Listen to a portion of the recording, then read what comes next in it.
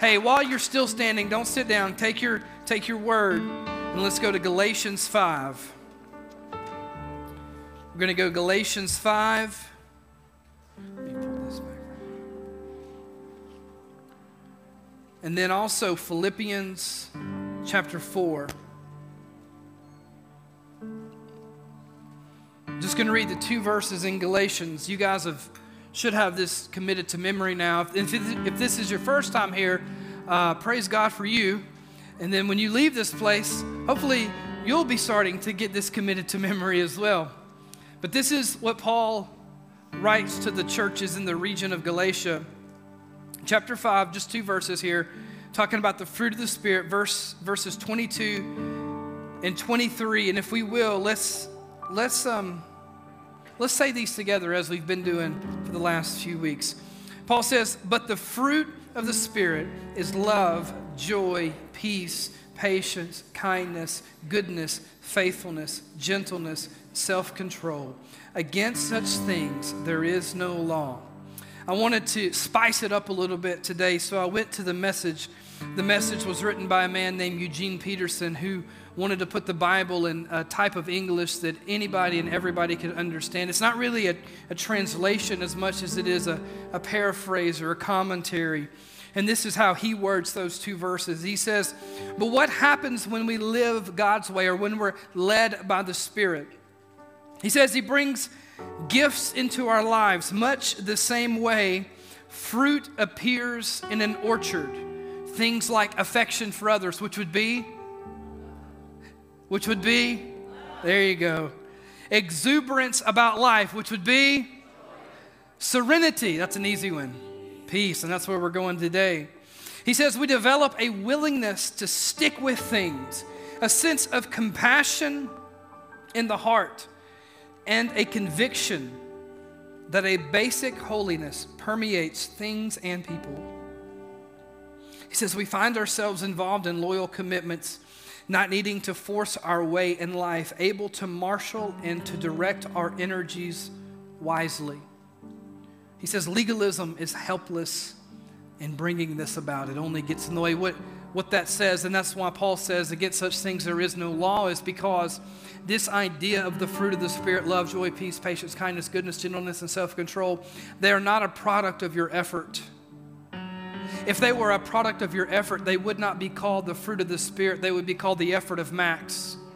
They would be called the effort of Wendy or the effort of Brad.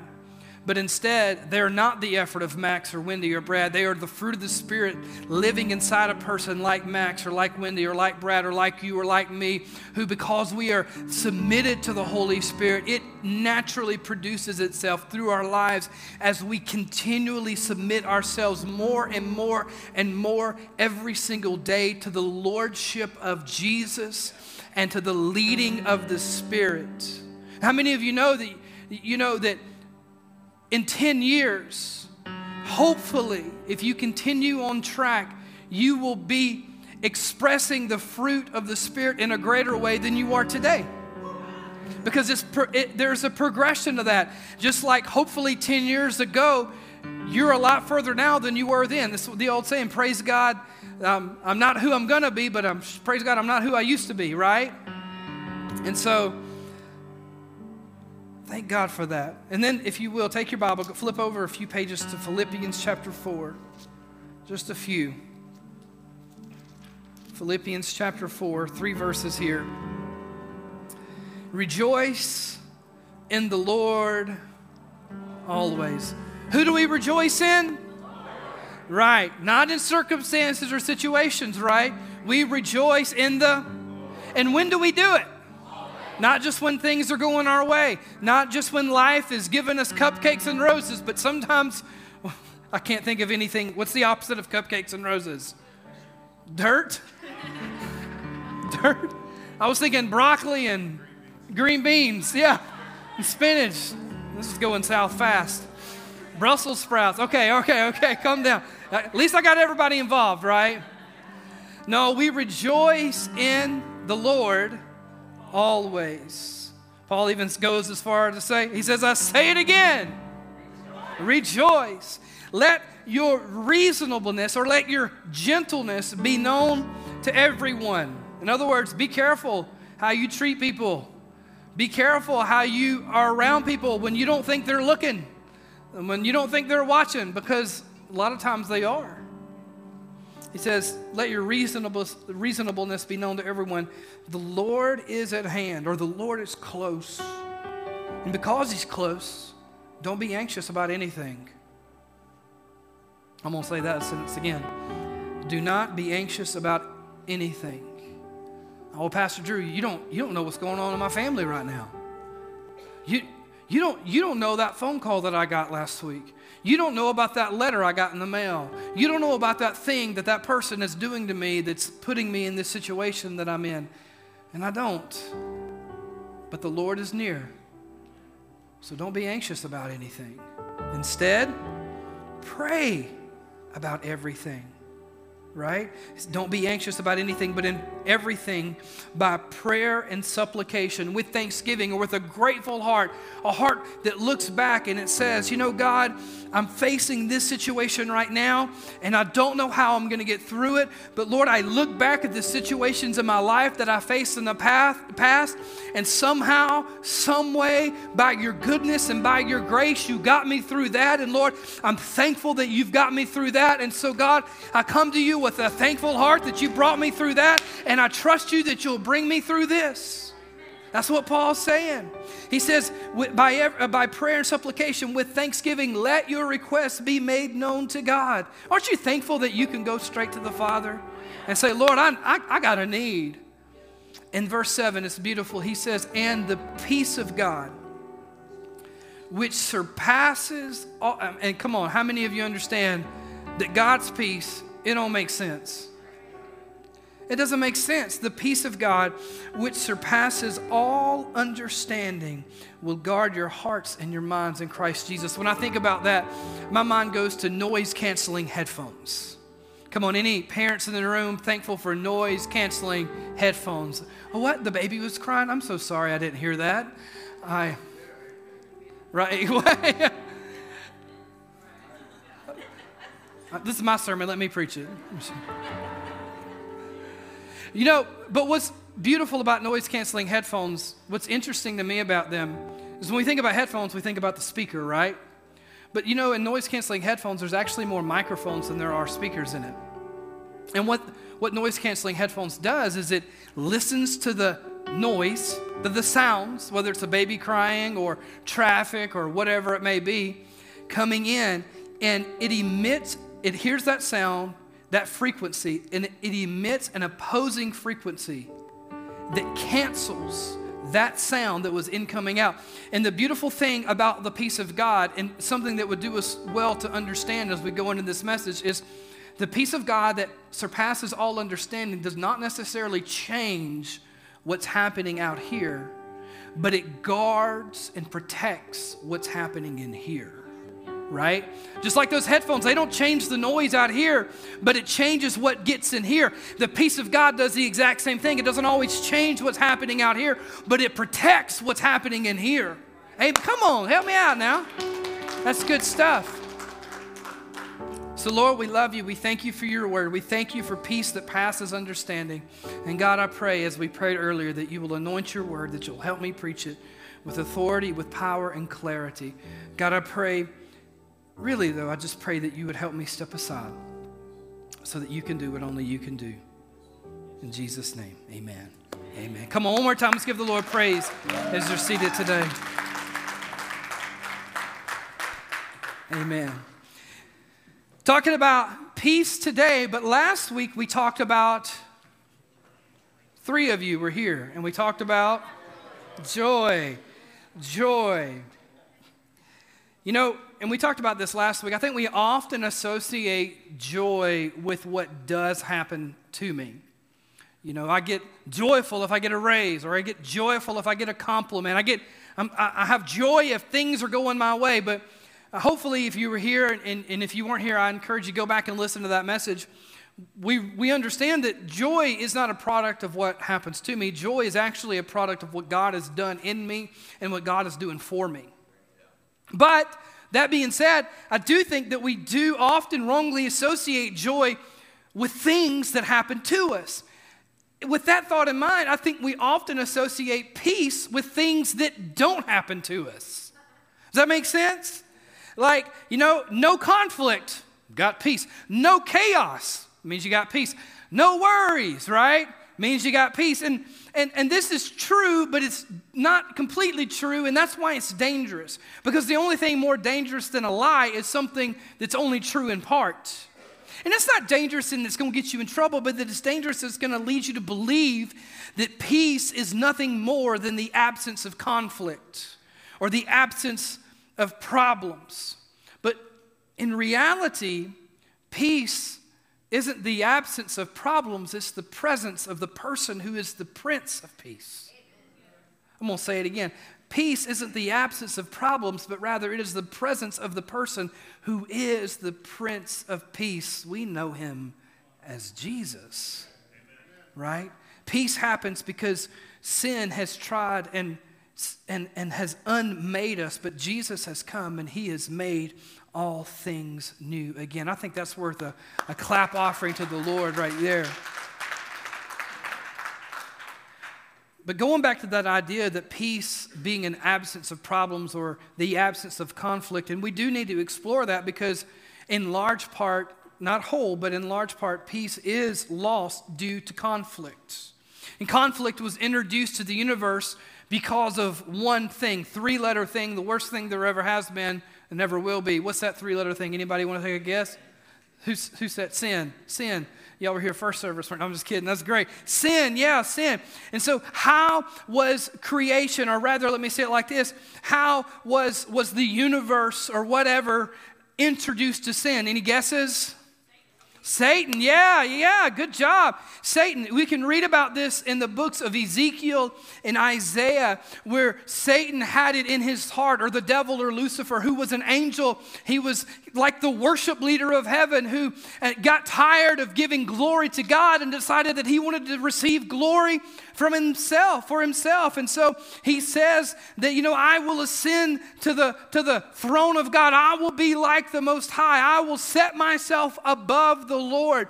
And in doing so, and Jesus even makes reference to this in the New Testament, he was cast out of heaven, right? And so the first sin was introduced by Satan. He is the father of lies. He is the one who introduced sin into the universe. And then humanity. When was humanity introduced to sin? In Genesis chapter 3, the serpent in the garden deceives Adam and Eve. He tells them, listen, if you want to be like God, then you've got to eat this fruit, the fruit of the tree of the knowledge of good and evil. And trivia right here for Bible trivia people, it wasn't an apple. We don't know what it was, but it wasn't an apple. Everybody's like, Eve ate the apple. No. Don't blame the apple, okay? We don't know. Don't blame Eve either because Adam was standing right there beside her. So all the ladies said amen, right? Yeah, amen. All the men said, mm-hmm. Okay, whatever. And I get asked this question every so often, and it's a good question. Why was that tree in the garden? Like, if you're God and you're like, you know what, I'm going to make creation, I'm going to create people, I'm going to plant this garden, I'm going to put this really good tree over here, I'm going to put this other tree over here that I'm just going to tell them not to eat from. And my thought is this, that if God didn't plant the other tree and tell them you couldn't eat it, then he didn't give them a choice. And if he didn't give them a choice, he didn't create beings who were capable of love. He created robots who had no choice but to obey. Does that make sense? And so sin is introduced to humanity when Adam and Eve succumb to the deception that if they eat this piece of fruit, they will be like God. And what's so tragic about that is that they were already like God. They were already created in the image and likeness of God, and the serpent said, if you eat this, you'll be like God. And they gave up what they had trying to get what they already had. Does that make sense? Because sin unmakes. And then what's so crazy is from Genesis chapter 3 to Genesis chapter 4, we see the progression of sin, because sin will always take you further, and it will always cost you more than you ever intended for it to. Because we go in one passage, in one chapter, the sin is eating a piece of fruit that you were told not to eat. But in the next chapter, Genesis chapter 4, sin occurs when Cain kills his brother Abel because he was jealous that Abel's sacrifice was received by the Lord, but Cain's was not. That's why I think the scriptures tell us, and hear my heart here, the scriptures tell us, flee even the appearance of evil. I think too often we as Christians, when we ask questions like, is it a sin if? Or do you think God doesn't like it if? I think we need to be really careful when we approach things in the world that way, because the scripture is very clear. Listen, it doesn't matter what the sin is. It doesn't matter how small it may appear. It will cost you more. It will take you further, and it will turn into something that you never could have imagined that it would turn into. That's why the scriptures say flee even the appearance of evil, because sin is dangerous. It is destructive. It's the most destructive force in the universe. More destructive than black holes, more destructive than supernova, more destructive than an election year even. Sin is dangerous. Come on, please laugh. Give me courtesy laughter at least. Thank you very much. So, sin creates conflict. Conflict destroys peace. The two primary universal conflicts that we're going to talk about today that have to be reconciled in order for us to have peace are, the first one being the conflict between humanity and divinity, between human beings and God, and the second one being between humans and humans.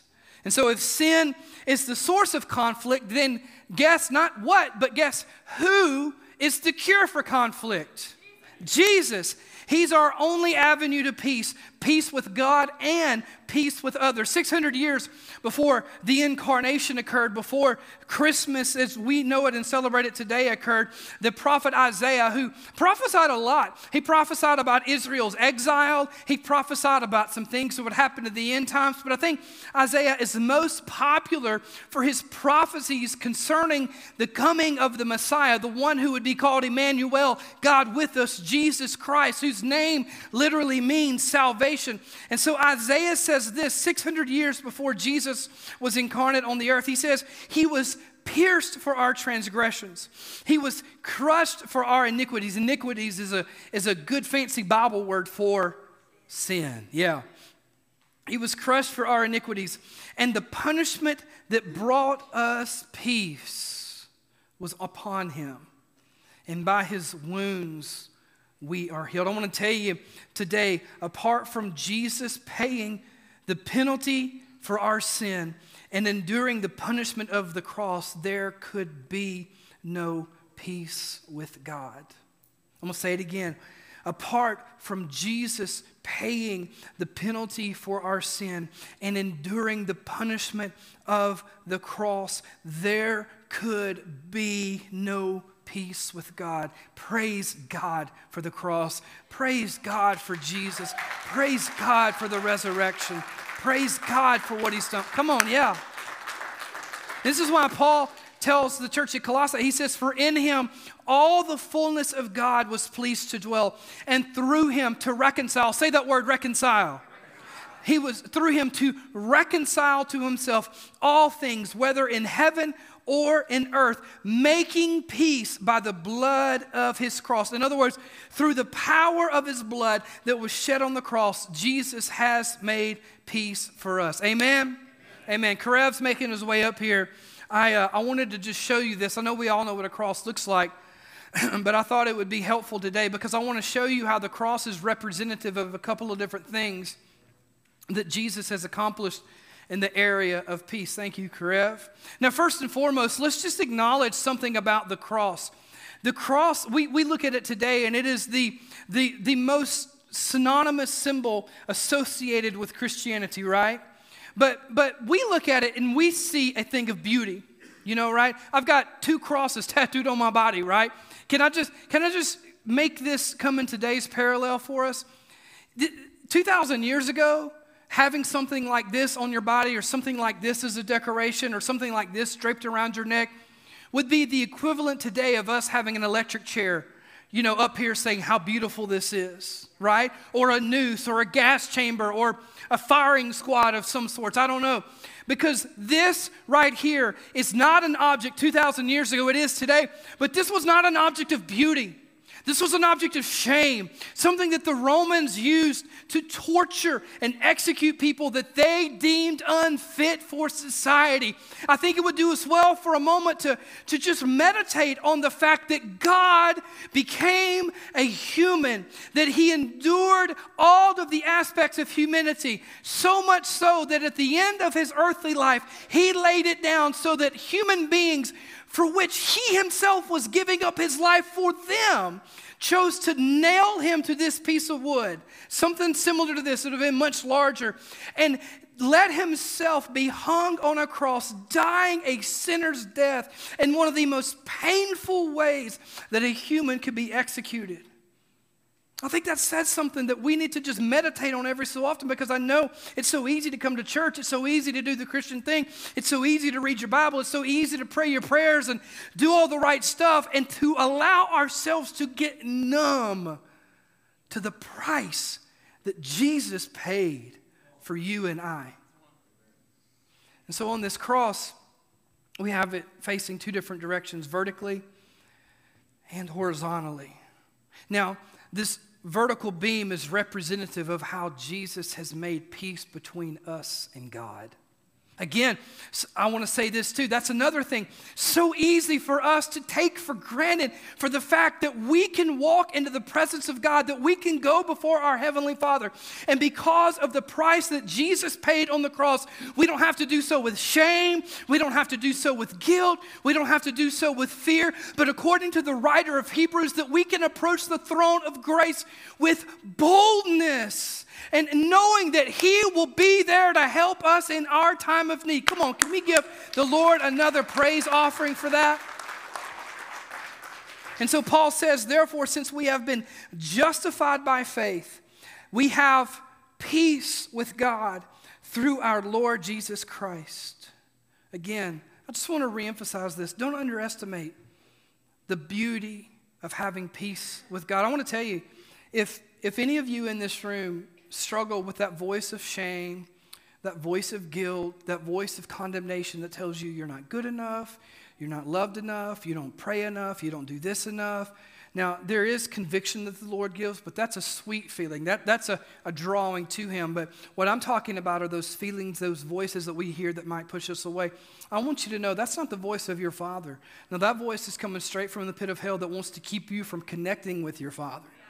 That Jesus has made peace with God for us, and we can approach him with confidence. We can approach him with boldness. We can approach him knowing that Jesus has put on himself the punishment so that we could have peace with God. Amen? He says we have peace with God through our Lord Jesus Christ. There's this cheesy saying, but it's so funny. No God, no peace. I'm waiting on the screen. There it is. No God, no peace. And then no God, right? Because English is weird. No peace, right? No God, no peace. No God, no peace. But this isn't the only kind of peace that the cross supplies for us. There's also the horizontal beam. Now, this one's a little more controversial, a little more difficult to explain, because we think so much that the cross is just to make peace with God, but the cross also exists so that there can be peace between us, so that there can be peace between people. This is why Paul, when he writes to the church at Ephesus, he says this. He says, for Christ himself has brought peace to us. He united Jews and Gentiles. What's the Gentiles? Anybody know? Anyone that's not a Jew, right? He united Jews and Gentiles, because before Jesus made peace, the world was divided into two different groups of people, essentially. There was the people of God and there was not the people of God. But because of the cross of Christ, there is no more division. No longer does circumcision in the flesh matter. No longer does observing the Sabbath. I'm not saying that's not important, but I'm saying that what matters is faith alone in Christ, who gave himself up on the cross for our sin and for our salvation, right? And so that means that there's no more Jew, there's no more Gentile, there's no more division. And so, like, in the room today, it would be like this idea of, on the count of three, everybody tell me where you're from. 1, 2, 3. I heard California. That's the only one I heard, California. Everything else sounded like blah, blah, blah, blah, blah. On the count of 3, tell me your favorite band. 1, 2, 3. You guys are like, I can't say that in church. That's what y'all thought, wasn't it? That boy needs to stop canceling concerts. On the count of 3, what's your favorite color? Purple. That's a lot of purple people in the room, right? On the count of 3, what's your favorite football team? 1, 2, 3. What'd you say? But here's the thing. It doesn't matter where you come from. It doesn't matter what your favorite this or that is. It doesn't matter what you like. It doesn't matter what your gender is. It doesn't matter what your nationality is. It doesn't matter because all are one in Christ Jesus. Paul tells the Galatians in Galatians 3:28, there is therefore neither Jew nor Greek, nor male nor female, but all are one in Christ Jesus. Praise God for that. Hey, Karev, thank you very much, buddy. Come on, give it up for Karev.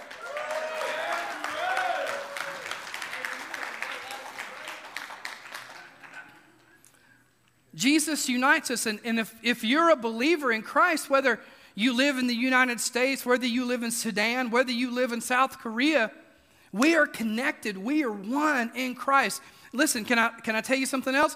Whether you are Baptist or Methodist or non-denominational, which for most people means Baptist-ish, right?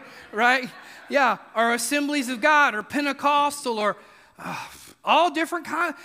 We may worship in different ways. We may have different fashions. We may have different trends. We may have different styles. But listen, if we're all worshiping Jesus, come on, we're one in Christ. And something else that's really important for us to remember here is that people are not our enemy. Even if they're not a believer, even if they're not a follower of Jesus, they are not our enemy. Even if they don't vote like you would vote, even if they don't see the world like you see the world, even if they entertain certain sins that you know and that I know and the Word of God certainly knows are wrong and against the way of God, it doesn't matter. They're not our enemy. Now listen to me, hear my heart, hear my words. They might be in some way, fashion, or another serving our enemy, right? I'm trying to be careful here because I'm not trying to group a bunch of people into, I'm not saying they even know it, but they're not our enemy. They're our mission. I'm going to say it again. They're not our enemy. They're our mission. No matter their gender, no matter their nationality, no matter the color of their skin, no matter their political affiliation, no matter the socioeconomic status, no matter their beliefs about God, no matter their beliefs about the Bible, no matter their beliefs about you, no matter their beliefs about the economy, no matter their beliefs about the government, no matter their beliefs about anything, at the end of it all, they're not our enemy. They are our mission. John the Baptist, one of my favorite people in all of Scripture. There's not a lot said about him, though. Very, very little said about him when you consider what Jesus said about him. Jesus said about John the Baptist that nobody that's ever been born has been greater than John the Baptist. He's the greatest prophet to ever live, which is wild when you think about John the Baptist compared to Moses or Elijah, people like that. But that's what Jesus said, and Jesus said it, I'm going to believe it, right? But comparatively, there's not a lot said about him. Isaiah prophesies about him, and then later on the gospel writers quote Isaiah talking about John the Baptist would be the man that prepares the way for the Lord. What I love about that is I realize that really and truly that's the ministry that you and I have each been called to. Because I can't save anybody. And you know, if you believe something different than me about God or the world or whatever hot topic you want to name, the chances of me sitting down and arguing with you or debating with you and changing your mind, let's just be real, that's not going to happen. And I'm going to go right ahead and tell you, you ain't going to change my mind either. Like, I'm stubborn, okay? But what I can do is be a person who makes straight the way of the Lord. That's what John the Baptist did, right? Making that connection so that God can use me as nothing more than a platform and let me tell you something. There's too many, I just feel the Lord on this. So many Christians, and I've been there, we're seeking to be on the platform, but in reality, we've been called to be the platform that Jesus is the one that stands on. We're called to be the platform that Jesus can be on, that Jesus can stand on, that Jesus can walk on, so that we can be the one that makes straight the road, so that Jesus can make a connection with somebody and change their life. You guys okay? And so true peace, lasting peace, peace with people, peace with God, it only comes through the finished work of the cross that was accomplished by Jesus' death and resurrection. Amen? But as I said earlier, peace is more than just the absence of conflict. In your home, you and your wife may not be actively fighting, but if you're not speaking and there may not be any conflict, that don't mean there's peace there, right? Right? Right. In fact, sometimes the silence is evidence of anything but peace. Amen? Amen. In the Hebrew, the word for peace is shalom. And oftentimes Jews would greet each other with shalom.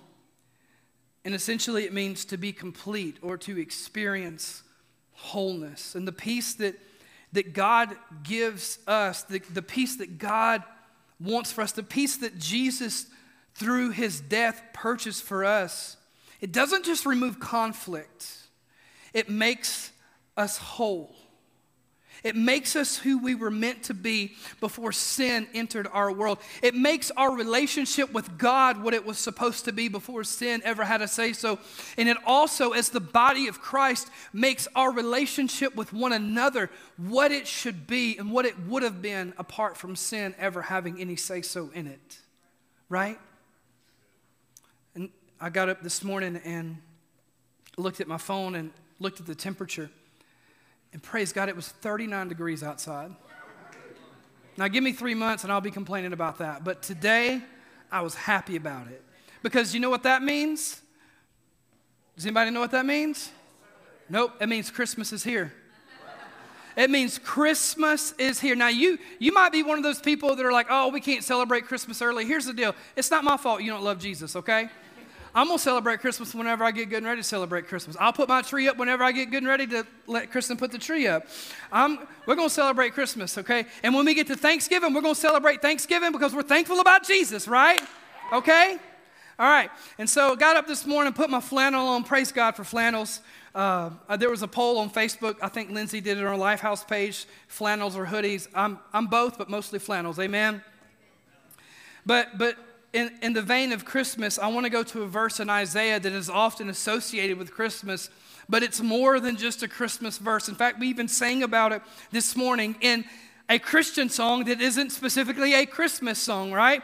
And this is what Isaiah the prophet says, looking forward to the coming of Jesus. He says in Isaiah 9, verse 6, "For to us a child is born, to us a son is given, and the government shall be upon his shoulder, and his name shall be called Wonderful Counselor." Aren't you so thankful that you have a God in heaven, a God, the God of the universe, the God who made it all, the God who holds it all, the God who knows it all, that when you have a question and when you have a need and when you need some direction, you don't have to go through a mediator, but because of the finished work of Jesus that has created peace between humanity and divinity, we can go straight to the throne of God and ask for help in our time of need, right? He's our wonderful counselor. He's our mighty God. The same God that made the mountains is the same God that in your life, when you face what look like immovable mountains, he can say through you, because you have faith, to that mountain be removed and cast in the sea, because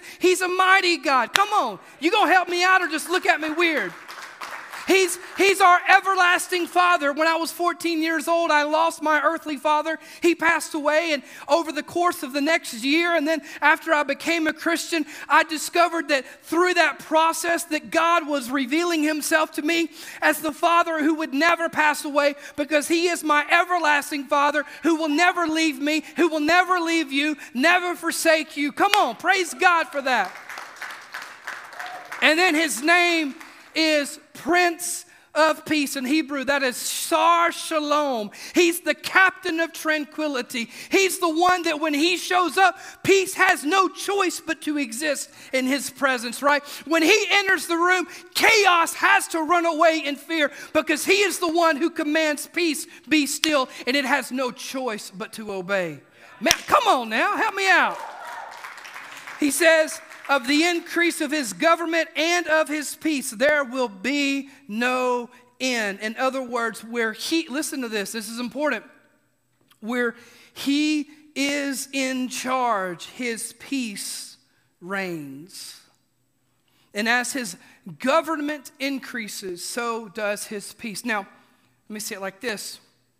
I think we all really enjoy and appreciate the fact that we can call Jesus our Savior.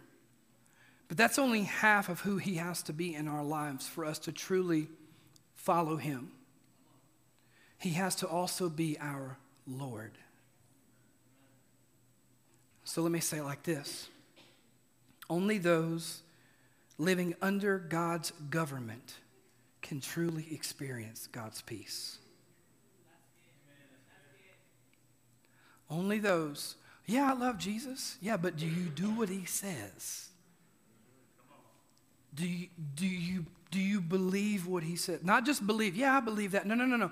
Don't tell me you believe something because you have the intellectual assent to say, I agree with that. Tell me you believe it because the product of your life shows that you believe it. Right? Only those living under God's government can experience God's peace. Let me give you an example, like an illustration from my life. This is a bad illustration, but it's the best I can come up with. As a student, as a child, I was a good student. The Lord blessed me with a memory. I can just remember things. I can read something one time and remember it for the rest of my life. If my wife tells me something important, I will forget it the next day. And I don't know, maybe he's making fun of her. Maybe that's just the way the Lord picks on her a little bit. Yeah, it's not my fault at all. This is my wife if you're first time here at LifeHouse, and not just some random lady I'm talking to in the front. But I was a pretty good student. But I had one issue. I despised homework. Any witnesses in the house for that? My philosophy was, listen, Miss Teacher, I'm here 8 hours, and if you can't get it done in 8 hours, that's your fault, not mine. So what I thought, and listen to any teachers in the house, I love you, please don't leave our church over that. Remember, God's made peace between us. And so when I was in third grade, I had this teacher. Her name was Miss Edwards, and she was a very sweet lady, one of my favorite teachers I ever had. And I did great in her class. I mean, I'm telling you, I'd make A's on every test, but I just wouldn't do homework. I just wouldn't do it. For whatever reason, it just wasn't in me to do homework. I would rather play video games or play outside, or I would rather do chores than do homework. At least, because for me, homework is essentially busy work, right? I already learned this information. It's not my fault the other kids in class need help. I learned it, right? The Lord saved me from myself too, okay? And so one day, Miss Edwards, she tells me, she says, Drew, if you don't turn in your homework tomorrow, I'm going to give you a paddling, right? Children, so this is when the teacher would take you in the hall and beat you with a stick of wood, okay? I know you don't know what that is anymore. Kylie.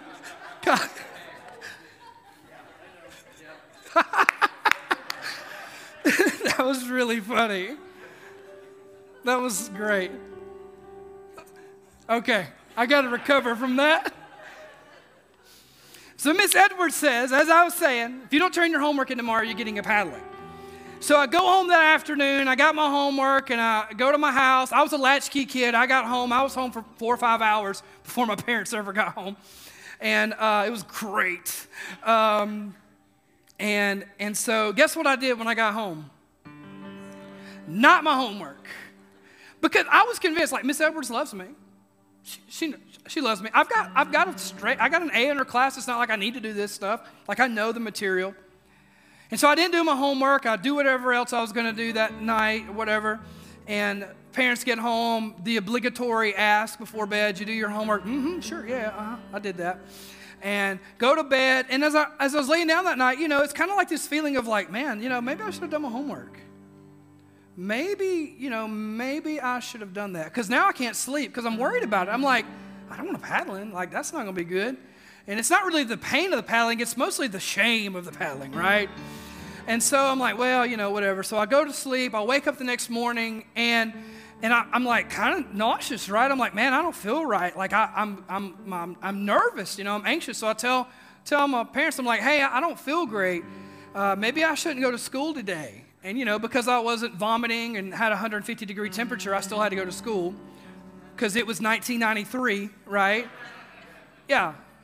Yeah, and so it's like, well, you're going to school regardless, because if we leave you here all day, you'll burn the house down. So I go to school, and man, I'm anxious, I'm struggling, like, I'm trying to find ways to get this homework done before whatever time it was to be turned in. And long story, still long, I don't get the homework done. Miss Edwards is like, hey, turn your homework in. And I'm like, Miss Edwards, I don't have it. And she said, all right, go out in the hall. And I'm like, oh my goodness, all right, this is real, this is happening. So I walk out in the hallway, and Miss Edwards walks out, and she goes to the next classroom. She knocks on the door, and she says, Miss McCann, I need a witness, because apparently in 1993, if you're going to beat a kid, you had to have somebody to watch you do it.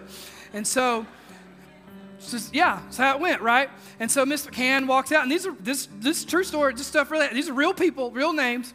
And so she walks out, and Miss Edwards says, all right, and she gives me a paddling, and I'm like, oh, that wasn't that bad.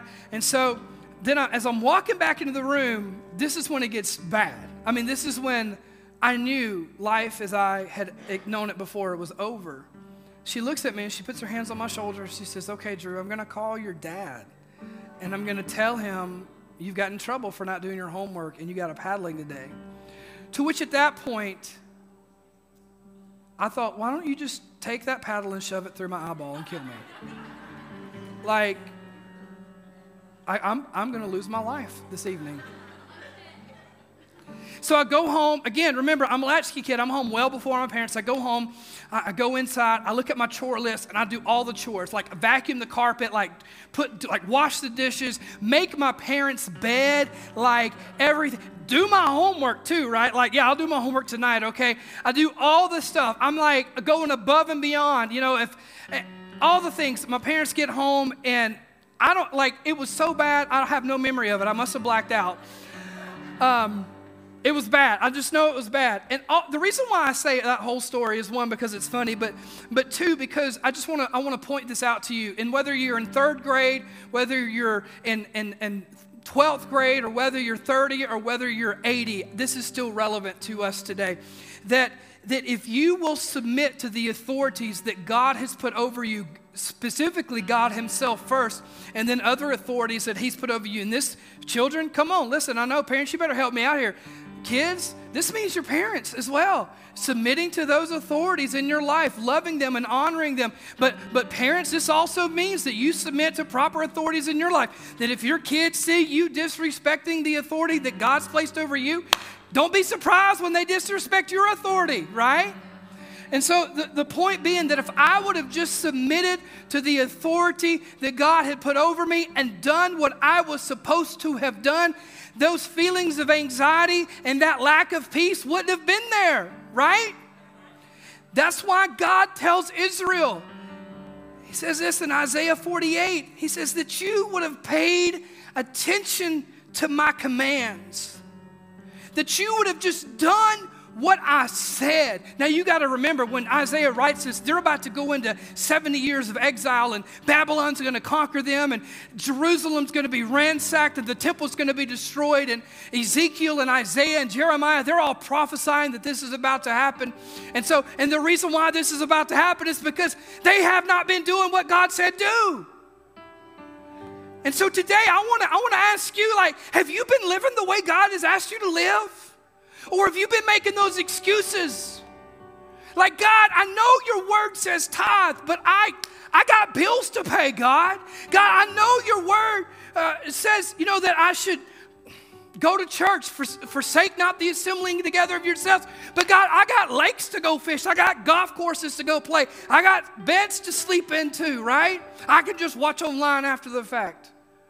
God, I know I should be in the Word, and I know I should be praying, and I know I should be doing this, and I know I should be doing that, but God, I just don't want to. I got other things I want to do. Or maybe it's something in your life that you are doing that you know you shouldn't do.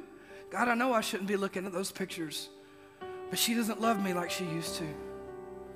Come on, are we okay? God, I know I shouldn't be talking to that man that way, but my husband doesn't talk to me that way anymore. God, I know. But that's why God says, listen, if you would have paid attention to my commands, if you would have just done what you know you should have done, Because God doesn't give us commands. He doesn't give us rules. He doesn't give us law because he wants us to be good enough to be loved by him. He gives those things to us because he loves us. And he says, listen, this is how you should live.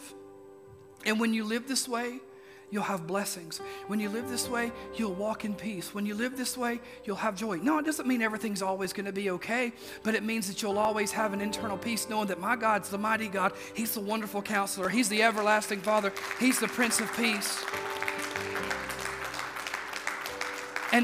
And where his governance continues to increase, come on, because here's the thing. I'm 38 now. I got saved when I was 15.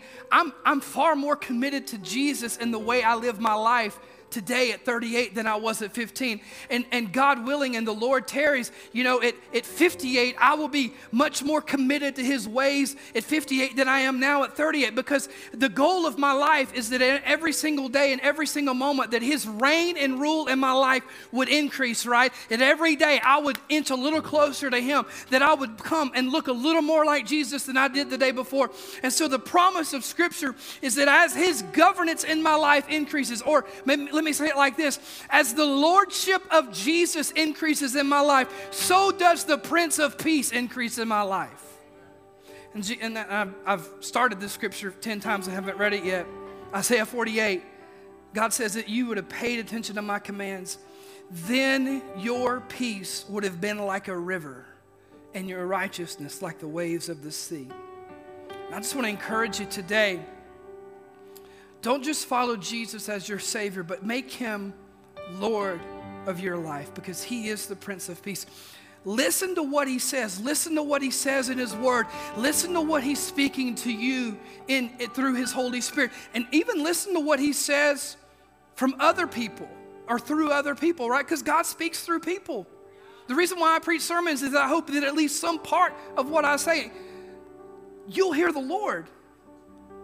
And you may come up to me and you may say, you said this. And my wife can tell you this. There's a bunch of times people will come to me and say, you said this and you said that. And I look at her and I'm like, I have no memory of saying that. I don't know if I said it. Maybe they just heard it. Maybe I never even said it. That's the Lord speaking.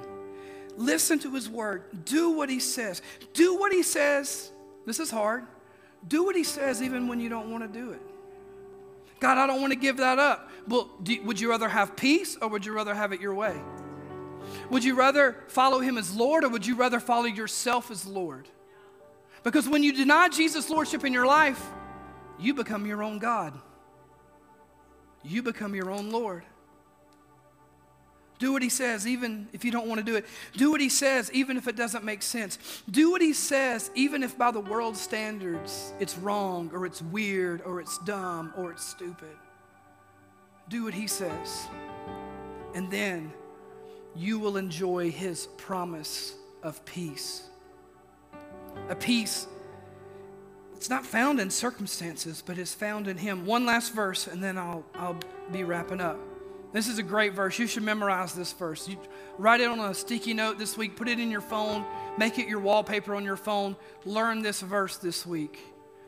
If you don't already know it, John 14:27, Jesus says to his disciples then, as well as to his disciples today, peace I leave with you. My peace I give you. Not as the world gives do I give to you.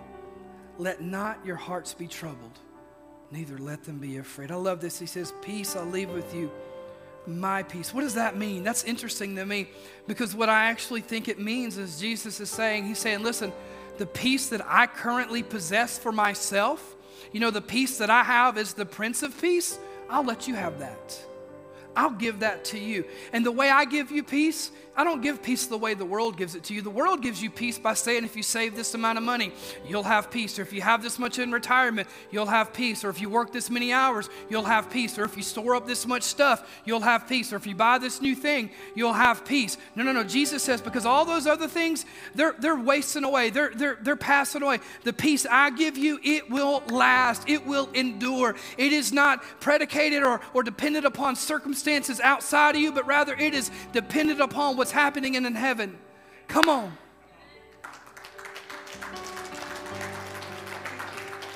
And don't let your hearts be troubled, neither let them be afraid. Someone needs to hear that today. You're living in anxiety. Some days you feel sick physically because you're so just inside. You feel so torn and so worried. Maybe you don't even know what you're anxious about. You just struggle with anxiety. I pray today that God would show himself to you as your Prince of Peace. If you would, all across the room, bow your heads and close your eyes. I ask that no one would look around for a few moments. Peace is a fruit of the Spirit, because when I am surrendered to the Holy Spirit, I am filled with the Holy Spirit. When I'm filled with the Holy Spirit, I'm led by the Holy Spirit. And when I'm led by the Holy Spirit, I will live in obedience to the Holy Spirit. Again, in other words, when Jesus is Lord of my life, he is my Prince of Peace. When Jesus is Lord of my finances, then I have peace in my finances. When Jesus is Lord of my job, even if things are crazy at work, when he's Lord of my job, he gives me peace. When Jesus is Lord over my family, instead of living in fear or worry about my marriage or about my children, I can have peace because I realize that God is Lord not just of my life, but he's Lord of my home, he's Lord of my kids, he's Lord of my family, he's Lord of my marriage. That he's Lord of my friendships, that he's Lord of my church, that he's Lord of my body, that, whatever the medical report may say, Jesus is Lord of my body, so I can have peace, knowing that he's the one that gives me peace, he's the one that gives me healing, and he's the one that knows the number of my days. And so I don't have to live in fear over what may come, but I can live in peace because I know that he's shaped me and that he's formed me. That he could be Lord of the way I spend my time, and therefore I have peace over my future. I don't live in fear of what may come one day when, but I can live in today. That's why he said, give us in the Lord's Prayer this day. He said, don't worry about tomorrow. Today's got enough going on. Worry about today. Let God worry about tomorrow. He's already there because he's eternal. When he's Lord of my life, he's Lord of every aspect of my life. And so I can live at peace. And so today, with every head bowed and every eye closed, I just want you to think about this. If there's an area of your life where you are fearful, if there's an area of your life where anxiety reigns, I would submit to you with all the love in my heart, while this may sound a little controversial, it's still true. If you are living in fear, if you are living in anxiety in any area of your life where peace is absent, that is an area of your life that you have yet to fully surrender to the Lordship of Jesus. That is an area of your life that you have yet to fully surrender to the Lordship of Jesus. And so today, if you would say, Pastor, more importantly, if you would say, Jesus, I am ready to surrender every aspect of my life to you. I'm ready to surrender my children to you. I'm ready to surrender my finances to you. I'm ready to surrender my future to you, my marriage to you, my body to you, my time to you. I'm ready to submit everything to you, to worry about nothing, to pray about everything, so that I can experience the peace that passes understanding. If that's your heart and that is your prayer, right where you sit, would you just lift your hand high in the air, high in the air, high in the air, all over the room. Lord Jesus, God, that you would minister to these men and to these women, that you would touch them, that you would remind them, Lord, of who they are in Christ, that you would remind them of the price that was paid on the cross so that they could walk in freedom, not bondage, so that you would remind them that because of the cross, that today they can have peace that passes understanding, that passes all human logic, that goes beyond all human understanding, that while around us the world may look like it's falling apart, but because of God, of what you've done for us and what you've done in us, we can have peace.